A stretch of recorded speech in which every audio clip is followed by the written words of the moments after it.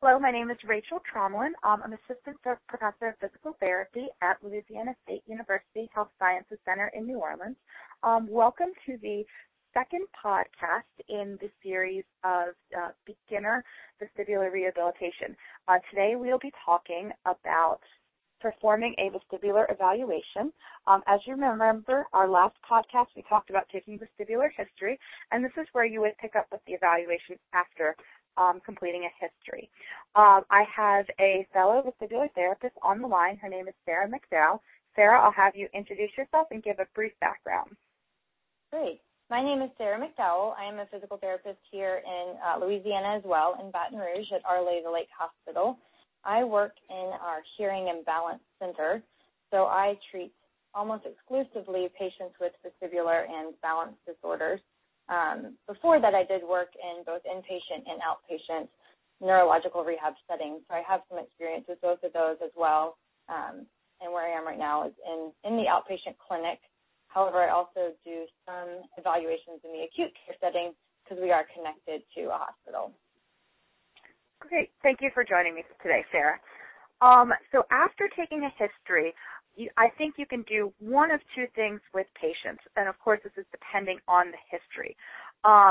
If the patient is giving me a very strong history to suggest BPPV, typically what I'll do is I will test cervical range of motion just to make sure they're within functional limits. Just a very quick screen, no need to get out a fancy goniometer or inclinometer.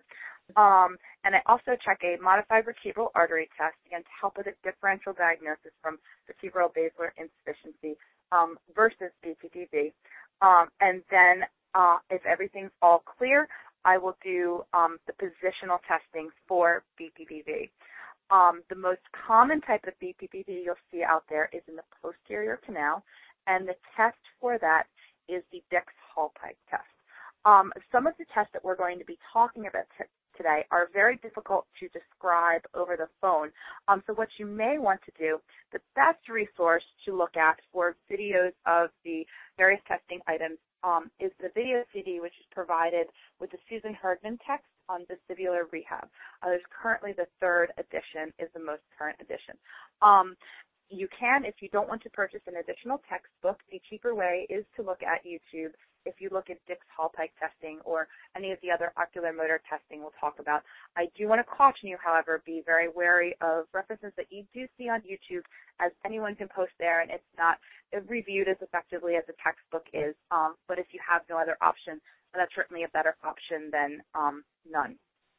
So to do the Dix-Hallpike test, you turn the patient's head, have the patient in a long sit position, and have them lay backwards, extending their head and neck over the mat about 30 to 45 degrees. When you do that, you're looking for two things for the test to be positive. Those two things are a nystagmus pattern, which typically with posterior canal is going to be a rotary nystagmus, so you'll see the eye turning, and with combination of an upward nystagmus. And this will occur most typically with the ear that is in the down position. The other positional testing that you can do if you suspect horizontal canal is a roll testing, in which you have the patient supine and flex their neck about 30 degrees. And then you will turn together about 70 to 90 degrees to the right or to the left.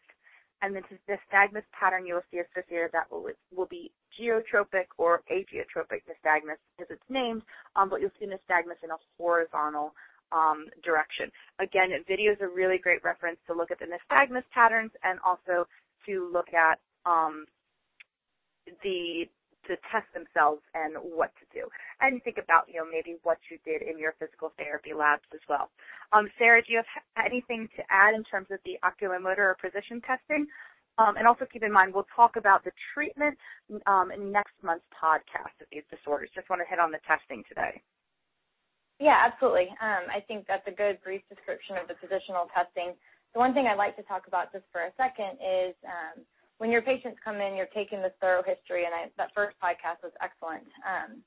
And you can kind of pick up these patients who you believe are having BPPV because they're the ones that are having this episodic vertigo, brought on by these gravity-dependent positions, such as lying down in bed or bending over. But just don't forget that a lot of your elderly patients will not have that same experience. They often do not put themselves in these provoking positions, so they may be complaining primarily of imbalance. So I generally tend to, I don't know what you do, Rachel, I tend to perform a Dix-Hall Pike on almost all of the elderly patients that come in, or if there's anything that suggests a car accident, anything that suggests some sort of trauma, where I want to make sure that we have ruled out BPPV before I proceed with everything else. Correct, Sarah. I do the same exact thing. Also, because the prevalence of BPPV in individuals over the age of 65, just in the general community, is estimated at 9%. It's my general rule that anyone over the age of 65, because the test is so quick, I automatically test them anyway. If it's negative, it really does take, just about a minute to a minute and a half. And I've definitely caught some people who were not complaining of typical symptoms, but I've caught them and been able to treat them with it. Absolutely. So if your patient, if you don't think they have BPPV and you think they have another kind of vestibular disorder, what I do instead of doing the positional testing is I go in and do ocular motor testing. Now, ocular motor testing, this could be a whole weekend course in and of itself. And again, it's a very difficult thing to describe on the phone. So your best reference for this is the Susan Herdman text and a lot of the videos, the pictures that describe the testing. A reference, but not, of course, the ideal, of course, is YouTube as well. But the main things that you want to check for in ocular motor testing are ocular motor range of motion, spontaneous nystagmus, gaze holding nystagmus, smooth pursuit, saccades, slow head thrust, and a fast head thrust or a head impulse. And those, again, I would consider standard entry-level tests. Of course, there are many other tests, but I would consider them beyond entry level. So if you really get into vestibular rehab, know that there are more tests to learn and there are extra things that you can do. For ocular motor range of motion, the purpose is to see if your patient has a baseline ophthalmotropia or ophthalmoplegia. This will affect outcomes. So actually, in order to do all of the ocular motor testing, the most comfortable position is for the patient to be seated and you to be seated as well. And you guys are at about the same eye level. Also, before doing these tests, you want to make sure that neck range of motion is within functional limits because you're going to be moving the patient quickly from time to time. The purpose overall of doing ocular motor testing in a vestibular evaluation is to help find in general where the lesion is going to be. Certain tests are associated with central vestibular lesions, and positive results in other tests are associated with peripheral vestibular lesions. Obviously, you don't want to interpret one test in isolation because there's not 100% sensitivity or specificity associated with these tests, especially when done in normal light. So you want to take the interpretation of these tests with your history and your other exam findings to help lead you down the road of differential diagnosis.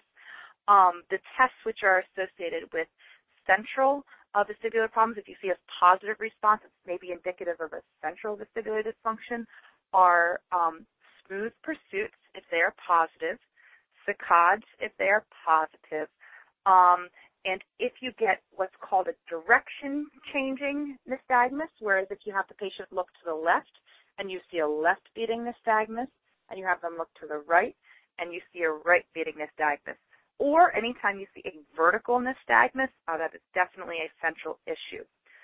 Tests that tend to be positive that indicate peripheral dysfunction are, of course, absence in central findings. With the gaze-holding nystagmus, if you have the patient look to the left, you see a left-beating nystagmus. You have the patient look to the right, and you see a left-beating nystagmus, tends to be indicative of peripheral dysfunction.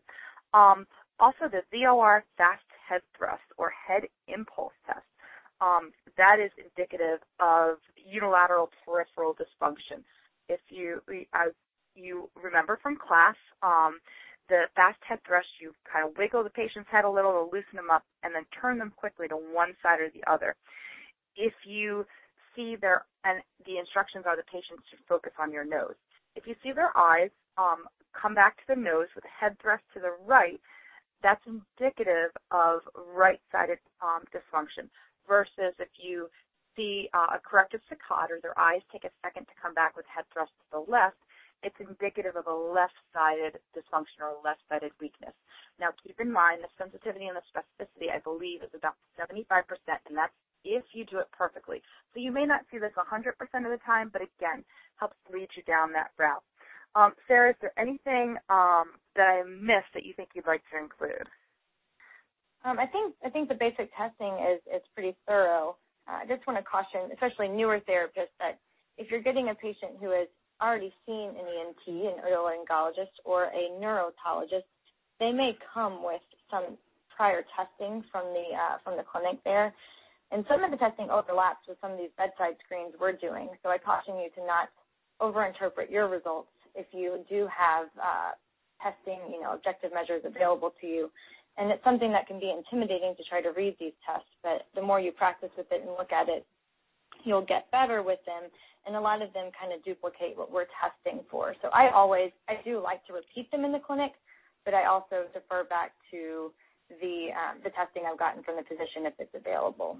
Mm-hmm. And of course, in terms of what Sarah said, I agree 100%. I also look at the source of where it's coming from. If it's Sarah and I work with the same physician in Baton Rouge, who is an excellent physician. The audiologists working with him are excellent. So anything that comes to me from him, I tend to believe. If there's a physician that I know is maybe newer to this, or an audiology practitioner that is newer, and I'm seeing a discrepancy finding, again, I would go back and maybe have that conversation and try and sort out what really is going on with the patient.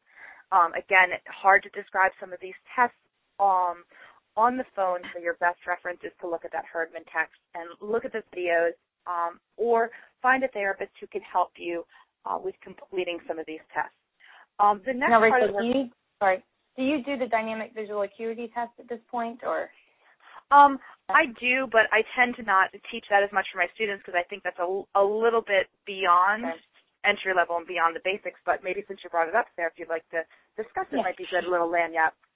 Sure. This is just one test that I find helpful because we'll talk later about goal writing, and this is a test that you can see some change with, so I think it's very helpful for goal writing. It's just dynamic visual acuity. There are some computerized modules for this. However, we do it in the clinic, and it's quite easy. You actually just use an eye chart. It's not the common Snellen eye chart. It's actually the ETDRS eye chart, and you can just Google that, and you can find it online. And then what we do is just take a metronome and set it at 240 beats per minute, which is quite a fast beat. And then the patient is sitting back whatever distance from the chart itself, the size of the chart dictates, and you begin turning their head. First you'd have them read with their head in a static position, have them read the lowest line they're able to see, and that is just kind of their baseline static visual acuity. And then you start moving their head at this very fast pace of 240 beats a minute, and you see how low they can read with their head moving. Greater than 3 lines difference between static and dynamic is considered abnormal. So I find this is helpful a lot of times with our patients who can't quite get a grasp of what you mean when you say gaze stability and that you need to work on this. This is quite of a dramatic way to show them, you should be able to read these lines with your head moving, and you're having a lot of difficulty with it. Yep, very, very good and very effective test, and definitely one that I do in the clinic as well. So after talking about the ocular motor, after finishing that with patients, again, of course, depending on the patient, remember first, I think sometimes, especially newer practitioners, and I remember when I was a newer vestibular therapist, I'd get really into all the vestibular stuff, and I'd forget, there's other physical therapy things that you have to do. So remember going off your HOAC, your hypothesis-oriented model, and keep in mind that you're a physical therapist first and vestibular therapist second. So if the patient is describing any sensory changes, if you notice anything that looks like a strength limitation. Here I'll commonly do sensory tests, either a light touch or a sharp dull, or proprioception if indicated. And I'll also do manual muscle testing and range of motion screen, again, if indicated. I tend to look at the patient functionally as they're ambulating and moving. And if I see an impairment or if they complain of a strength impairment, I'll formally go back and do testing for that, also with posture as well into the same area. So next, after we look at all that stuff, typically what we would do next is get the patient up and evaluate their gait and evaluate their balance. So I'll have Sarah talk about the options and what tests are good and how you would evaluate their balance and gait. Absolutely. So when we're thinking about balance, I often start with dividing it up between our static balance test and our dynamic balance test. I tend to begin with the static test because they're quite simple and you can do them right where you are. There's several different tests you can do. So you have to think about your patient and what you're looking for, and also the level of imbalance your patient has. And you can normally figure this out simply by watching them get back to your gym from the waiting room. You can tell if they're pretty significantly off balance, or if you're going to need to find a more challenging test to really show where their deficits are. So some of the different tests you can do, of course, are just your basic ones. The Romberg test, which is just standing with your feet touching, heels and toes touching, arms crossed over your chest with eyes open and eyes closed. Sharpened Romberg, which is just a tandem position. Same thing, arms crossed over your chest, eyes open, eyes closed. These tests are kind of challenging because there's some discrepancy in terms of if there's normative data for these, and your older adults might have a more challenging time. Like the tandem position, eyes closed, you wouldn't expect an elderly patient to be able to do that. Another one is just single limb stance. Same thing, 1 foot up in the air, legs are not allowed to touch, arms crossed over your chest, both eyes opened and eyes closed.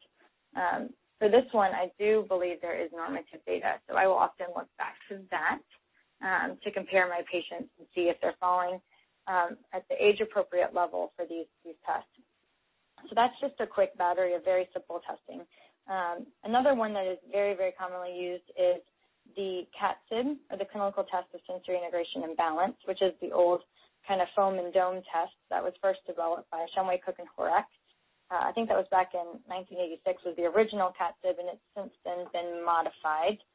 So the original one did actually use the dome over the patient's head. That part has been taken out. So the modified version has 4 parts, and this actually includes the Romberg testing. So I often do this instead because you're going to get the Romberg testing in with this. So the first one is just simply Romberg position, feet together, arms crossed over your chest, eyes open, and you're going to time them. The full test is 30 seconds. If they lose their balance before 30 seconds, you mark the time, and you'll give them 3 trials. If they ever get to 30 seconds, you can stop there. The first position, like I said, was Romberg, arms crossed over your chest, eyes open. The second position is Romberg, eyes closed. The third one is standing on a foam pad in that Romberg position with eyes open. And the fourth one is the Romberg on foam, eyes closed. For each of these, you would give them 3 trials. You can average out their score for each trial, as well as get an average for the entire test. The last one that I think of commonly with these kind of static balance tests is, of course, the sensory organization test on the NeuroCom. However, that's a very expensive piece of equipment, and if you're in a clinic that's not doing a lot of this testing yet, that might be a little bit more than your clinic wants to spend. The good news is that the CAT-SID test and the sensory organization test, which is very similar, have been found to correlate with each other. So I think the CAT-SID is a very quick and easy way to get a very good look at their balance and the different uses of the visual, vestibular, and somatosensory input without having to have very expensive equipment. Of course, if you have a sensory organization test available to you, it is also useful. Rachel, do you have anything else for the static testing? Just a couple of points. Of course, I agree with everything that you say. In terms of Sarah talking about using normative data to compare your patient to normal, it's really great to turn that normative data into a goal. So, for example, if normally your patient should be able to do a single limb stance, according to their age, if they should be able to do it for 30 seconds, boom, there's your long-term goals. It's a really easy way to come up with and write effective long-term goals. Also, Sarah talked about how elderly adults have a really difficult time, in the tandem position. I've also found that they also have a very difficult time in single limb stance, and their normative data numbers for that once you get into the 70s and the 80s do start to fall. And, you know, the other thing to keep in mind when you're doing the modified CAT-SIB in terms of the cushion is not all cushions are created equal.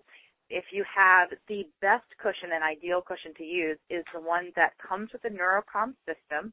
That can be purchased separately for about $200 to $250, which you're thinking, wow, that's really expensive for a cushion. But it's a wonderful cushion because the patient's feet are not supposed to bottom out and touch the floor at all. And that cushion is very thick. And I find a huge difference within the clinic when I have my patients stand on that cushion versus just a pillow or some other piece of foam. So that is one, if you're doing that test a lot and doing a lot of training, I strongly encourage you to purchase that cushion. Okay, great. So now, Sarah, how about you talk about some of the dynamic balance testing that you do? Sure, yeah. So there's a lot of dynamic balance testing. I think we could do several podcasts just on this topic alone. So I'll try to be fairly brief. There are several different tests. I generally tend to start with the ones that are in a small space, and then I move to the bigger area where I do the walking test. That's kind of the way my brain works. That's the order I'll go in. One of the ones, and it is very common in the vestibular world, but we didn't learn a lot about it in physical therapy school, was the Fukuda stepping test, in which the patient sticks their arms out in front of them. They close their eyes and march in place for about 30 steps, and you're watching to see if they turn greater than 30 degrees either to the right or to the left. This test can be indicative of a vestibular lesion. However, it has fairly poor sensitivity and specificity, and it doesn't have good directional preponderance, meaning if the patient turns 30 degrees to the right, that does not mean that they have a right-sided vestibular lesion. So this test is one that I will sometimes do, definitely depending on your setting. If you're in an acute or an inpatient setting, not many of your patients will be able to stand and close their eyes and march anyway. So this test is only useful at times, but it can be one piece of information for you. Another test that I sometimes do is the functional reach test. I think this is excellent for our older adults, the patients who I think are at high risk for falls or during the history are telling me they're having falls. This is a test I really like. And as Rachel mentioned earlier, this is a very good one to write goals about. And so what they do is you'll have a tape measure up against the wall about shoulder height for the patient, and they stand with their shoulder towards the wall, not touching but towards it, and they stick their arm out, the arm that's next to the wall, out right in front of them with their hand in a fist. You measure where their third knuckle is along the tape measure, and then you ask them to reach as far forward as they can without actually taking a step. They're actually bending at their waist and reaching forward like they're reaching for something way back in the back of their pantry, is what I tell them. And then you'll measure that distance. And there is fall risk data. You are looking for them to be able to reach, I believe it's 10 inches? It is correct, 10 inches, or 10 inches, the fall cutoff. Okay. I believe that, it was the fall cutoff. And so, like I said, this is easy to write a goal about. If they're unable to reach that level, then that's something you can work on with your treatment and write a goal for later. And that's the functional reach test. I don't know if I have. Do you have a reference on that one? Oh, I do. It'll take me just a little bit to pull out. I might be able to come up with it, but maybe a Duncan et al. In 1992. Keep talking on the other stuff, and then I'll interrupt with Come back to that one. Okay, fabulous. So that's the functional reach test. The other ones that I go to are more geared towards walking or gait assessment tests. One that is very commonly used is just the timed up and go, the simple tug. And what this one is the patient is sitting in a chair with arms, and then what you'll have them do is you will tell them when to stand up, and you'll have them walk as quickly and safely as they can, a distance of 3 meters. They turn around and return to the chair and sit. So you will start your timer as soon as you say the word go. So they'll still be in the sitting position when you start the test. And then you stop the timer when they've actually sat back down. This test is very, very commonly used, and it's very easy to perform. You don't need a lot of equipment for it. And again, there is normative data for this one, so it's helpful. The other thing that you can use with this one is a fall cutoff of 11.1 seconds for vestibular patients. That was a cutoff that's been found. So that's a pretty easy test to do and gives you some quick data, and again, can be some easy goal writing. Okay, and Sarah, I have those references for you for the functional reach test. You were correct. Functional reach test is Duncan from Journal of Gerontology, 1990.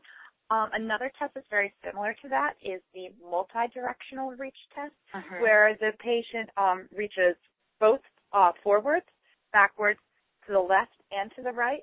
And that the reference for that is, again, the Journal of Gerontology from 2001, and it's Roberta Newton. Okay, Sarah, go on. Oh, yeah. So that was the timed up and go, and I'll briefly talk about the other options with the timed up and go. There is a cognitive variation where you actually have the patient counting backwards by 3 while they're performing that same task. So you're trying to see if they can have a divided attention and maintain their balance while they're walking. The other option is the manual version, and this is where they actually pick up a cup of water and walk while holding this cup of water during the task. So sometimes these are a little ways to challenge it. If their patient is doing okay on the timed up and go, you might want to see how they do with these extra challenges. Another real common test is the dynamic gait index. And this is a test that has 8 different walking conditions in it. So you would tell the patient, you would read the patient the instructions.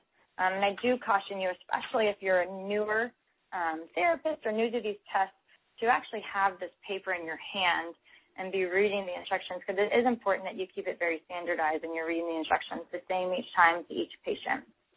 But it's 8 different walking conditions, everything from just walking normal to changing your speed to turning your head to stepping around an obstacle and over an obstacle. And you score them each time on a 4-point scale, 0 being severe impairment, unable to do the task, all the way up to 3, which is normal. There's a couple of reasons I like this test. One being they can use their assistive device if they do use one, and they get scored down just a little bit for using it, so I think that's helpful. The other reason I like this test is because you can shorten it and do the short form DGI, and that is just the first 4 items. So if, sometimes I'm running out of time during an assessment, that short form of that 4-item DGI is a good way to get some quick data on a patient. This is, they do have fall risk data. So for the full form, there's 24 possible points. Less than or equal to 19 correlates with a higher fall risk. And on the short form, there's only 12 possible points, and less than or equal to a 9 is indicative of fall risk. This was developed by Anne Shumway Cook, and I know it's in her textbook as well. That is the first reference. Is in the second edition of the Motor Learning textbook. Okay. Rachel, do you have anything to add about DGI? Yeah, the one thing with the DGI is I agree 100%. For inter-rater reliability, you should always have the form there and read the instructions verbatim. And in terms of using these for clinical ease of use for objective forms is, keep these in a filing cabinet. I have a filing cabinet, and I have a folder that says DGI, a folder that says FGA, which we'll probably be talking about in a minute, a folder that has sheets with its neti, so that easily I can, pull something out, and I have it right there at my fingertips. The one really important thing to consider with the DGI is, yes, it does give you a spot to take off an account for use of an assistive device. However, if you use an assistive device, the highest score that you can get is a 17 out of 24. The drawback to this is that that you are still a fall risk even if you use an assistive device. We know that many of our vestibular patients, if they come to us with an assistive device initially, it is our goal to take them off that device. However, if you anticipate that your patient won't be able to get off the assistive device for whatever reason, you won't be able to prove that your therapy has significantly decreased their fall risk. And that's a really important goal to to make sure that you prove that, yes, this therapy is effective and I've taken my patients from being at risk of falls from being not at risk of falls. So for that reason, I tend to use for my patients if I don't think they're going to wean off their assisted device. I would use the tug because it still allows them to use their assisted device, and they can still be considered not a fall risk if they get less than 13 seconds on the tug while using that assisted device. Yeah, absolutely. I definitely agree. And I do caution people, if the patient is using an assisted device and you choose to use the short form, I believe, if I'm correct, they actually can't score high enough to not be considered a fall risk. So that's one thing that I definitely try to avoid is either do the full form or, like Rachel mentioned, choose another test, such as the tug. Mm-hmm. The other test that Rachel had just mentioned was the FGA, which is the Functional Gait Assessment. And this test I often choose for my patients who I think that the DGI might just be a little bit too easy for them, because what it did is it took 7 of the items from the Dynamic Gait Index and kept those, but also added 3 new items. So it added kind of a tandem walk, walking with your eyes closed, and walking backwards. And so sometimes for your patients, the DGI can have somewhat of a ceiling effect for your patients who are a little bit more high functioning. And at those times, I think that the FGA can be a little bit more appropriate. In this test, less than or equal to 22 is indicative of fall risk. Rachel, do you have anything about the difference you think between the DGI and the FGA? No, I tend to, ever since I became familiar with the FGA, I tend to prefer much more over the DGI because I feel it is more objective. You also have, you time 2 items.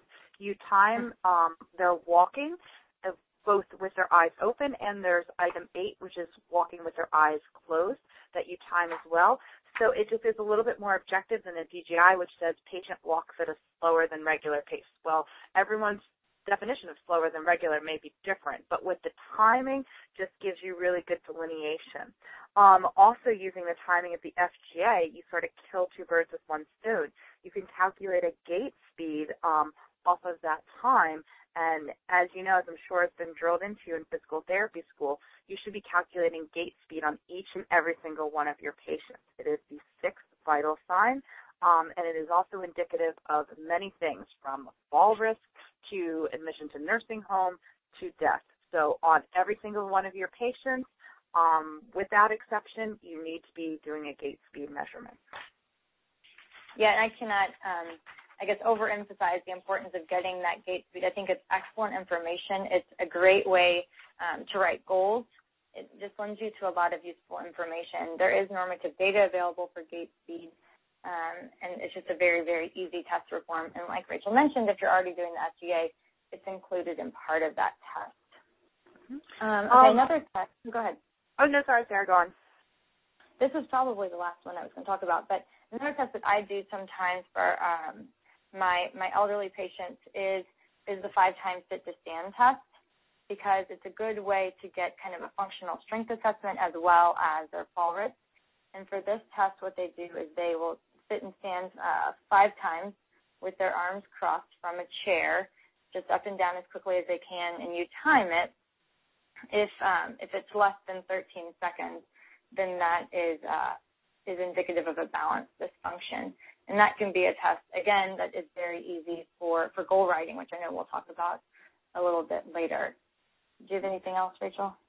No, one more thing that I forgot about in terms of the FGA. In addition to having a number predicted to the fall risk, there are age-related norm numbers. Right. So that's, again, really lends easily into writing your goals. If you have a patient who's in their 40s, for example, the age-related norm is about 29 or 29.4. So I would write a goal for a 29 out of 30. So it gives you an idea of where to set those goals. Absolutely. And we keep talking about these tests and these data. One thing that I do is I have a sheet that's just a cheat sheet with almost every test I use and the normative data on there, age, gender, whatever is available. And I keep that with me in the clinic, so that way it's just a real easy way to reference each test that I'm doing. So, if this is something you're interested in, I think making yourself some sort of sheet or some way to reference this data very easily will make you use it more and it really dramatically helps your goal writing. Mm-hmm. I agree, Sarah. Work smarter, not harder is always my motto. Right. So let's talk for a couple minutes about bringing it together. You've taken the history. You've done all these tests and measures. So how do you come up with a prognosis for the patient? Again, we could probably talk for a whole podcast or a series of podcasts on, the different prognoses with the different patient populations, but we're going to keep it really general today. And again, if this is something that you are interested, by all means, go back and look over the Herdman textbook. It's a wonderful reference for it, or look at in articles and, of course, in peer-reviewed publications. In general, so you have vestibular dysfunction. You either have peripheral dysfunction or central dysfunction. The rule of thumb is for the peripheral disorders like BPPV, labyrinthitis, vestibular neuritis, acoustic neuroma, or after a resection. For those diagnoses, the patient should be able to return to 100% complete function. Granted, they didn't have any significant comorbidities, but they should, in terms of their walking, their employment, their recreational activities, they should get to be almost very, very little bit off normal or completely normal. The time frame in general, of course, depends on the diagnosis, depends on the patient, but you're looking at, in general, about 6 to 8 weeks. Central vestibular dysfunction is a whole different story. So with some of the central disorders, we're talking about, migraine-associated dizziness, post-concussive dizziness, stroke, dizziness from MS or Parkinson's or any other type of central disorder. The prognosis is not as great. You can definitely expect some improvement with your patients, and they will certainly benefit from physical therapy, but they might not get to be completely normal. And their therapy will take a lot longer. Whereas for unilateral dysfunction, you're thinking 6 to 8 weeks. For my central patients, I plan on at a minimum 12 weeks. And I have gone up to a year and a half with a patient who had very, very severe post-concussive dizziness and imbalance after a head injury. So it really, of course, depends on your patient in terms of general prognosis and outcomes. Sarah, anything else to add to that? No, I think you just covered that. I mean, the other one is that you talked about just that peripheral being, a little bit of a faster recovery. And just think about what diagnosis you're treating. If it's 1 year that's infected, a unilateral hypofunction, it's going to be a much quicker recovery than if it's both years, a bilateral hypofunction. And so just kind of keeping in mind what you're looking at, the patients will often ask you, how long is this going to take for me to get better? And so it's a good idea to have some sense in your mind of a prognosis for them. Mm-hmm. Sometimes I also find it's very hard when you see them initially to come up with an exact prognosis. I find if my patients are going to get better, they sometimes start to feel better by week 1, and they definitely will start to feel better by week 2 or 3. So once I see sort of how quickly they start to get better, I'll have a better idea of a time frame to give them. So initially I might tell my patients, it could be 6 weeks, but give me plus or minus 2 weeks either direction. And then by week 2, I'll be able to say, with more certainty, only 3 more weeks, or, you know what, we're maybe looking at 5 or 6 more weeks. So depending on how they're going to improve. And that's also a good rule of thumb. If your patient has been compliant with the exercises, doing everything that you're saying, and by week 3 they've had no improvement, and they're doing everything right, you know that most likely they're not going to show improvement with vestibular rehab. So you need to look at referring them back to the physician and going back and maybe seeing is there further medical treatment, or maybe they were misdiagnosed. You need to investigate. You don't want to, keep beating your head against the wall doing the same thing and expecting different results. As by week 3 they're not showing improvement, send them on back. Anything else to add, Sarah? I think I totally agree with all of that. Okay, great. So in terms of goal writing, I think both Sarah and I have discussed about use of objective measures and using that to establish your goals. We cannot emphasize importantly enough how important these objective measures are, not only in providing standard, solid data for your patients to really justify the impairments that you're seeing, the extent, but that these are also really great for goal writing. Be very familiar with both the age-related norms and the cutoff on fall risk on all the balance tests that Sarah talked about, and gait and walking speed. And guess what? You can turn that now into a goal. If the fall risk cutoff for the SGA is a 22 out of 30, then your goal should definitely be higher than that 22. Also, in terms of goals, sometimes dizziness can be very subjective. It's a very hard thing to kind of, put a number to, but I do ask my patients their dizziness on a goal from 0 to 10, very similar to the pain scale, 0 being no dizziness, 10 being worst dizziness ever. So you can write a goal. The patient initially is maybe at a 5 out of 10 for their dizziness. Maybe your discharge goal is that they're at a 0 out of 10 dizziness, or 1 out of 10 for dizziness, of course, depending on their diagnosis and their prognosis. And the other important thing that I like to do for goal writing, I think one of the best things about physical therapy as a profession is that we are so focused on the individual and their function is, I find, what is this dizziness stopping you from doing that you couldn't do before? If my patient was an avid bike rider, then guess what my goal is going to be? Patient will ride bikes for 60 minutes with 1 out of 10 symptoms, 2 out of 10 symptoms. So you're returning them to that functional activity, and you're also allowing them to maybe have some dizziness initially with it, or maybe doing that activity without dizziness. Driving is another thing that is very difficult for vestibular patients, so I commonly will write goals for driving. Sarah, anything else to add in terms of goal writing? I think you made a great point on the first podcast, which is, for therapists who are very used to orthopedic patients, to think about dizziness the same way you would think about pain. And you can also do that for goal writing, performing these activities, like Rachel just said, with a certain amount of dizziness. That makes a lot of sense to a therapist who's used to writing about performing a functional activity with a certain amount of pain. You can kind of get your mind around and think about it that way just a little bit. And I absolutely agree with asking the patient what's important to them. If they aren't working, what aspect of their job is keeping them from going back? If they aren't driving, what part of it is keeping them from driving? And trying to really get specific and then write these very specific goals that are geared towards them. And I find that also increases your compliance with the program and everything else you're trying to do. Mm-hmm. Oh, and one more goal that I forgot about, and we will talk about this in the next podcast, which will talk about vestibular treatment. But so much of the vestibular treatment hinges on the home exercise program that I always write a goal the patient is independent with their home exercise program. Absolutely, and compliant. Mm-hmm. Independent and compliant. So obviously there's a lot of more information that we can talk about. We just don't have the time to do it today.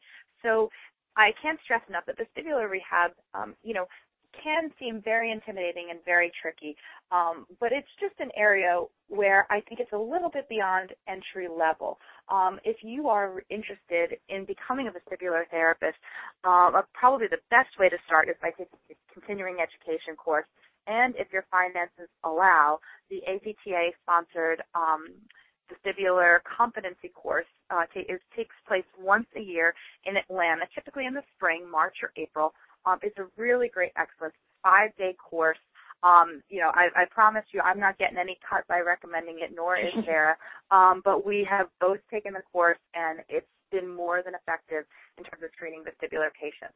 If anyone asks me if they can't come to see me for vestibular rehab, if they say, who do you recommend? And I say, I would recommend any therapist without hesitation who has taken this course. It really does prepare you very well to be a vestibular therapist. Sarah, any other points in closing? I think we about covered it. Okay, great. Well, thank you, Sarah, very much for joining me today. And stay tuned next month, and we'll touch on vestibular treatment. So what do you do once you evaluate these patients? They need to come back to you for treatment. Take care and have a good day.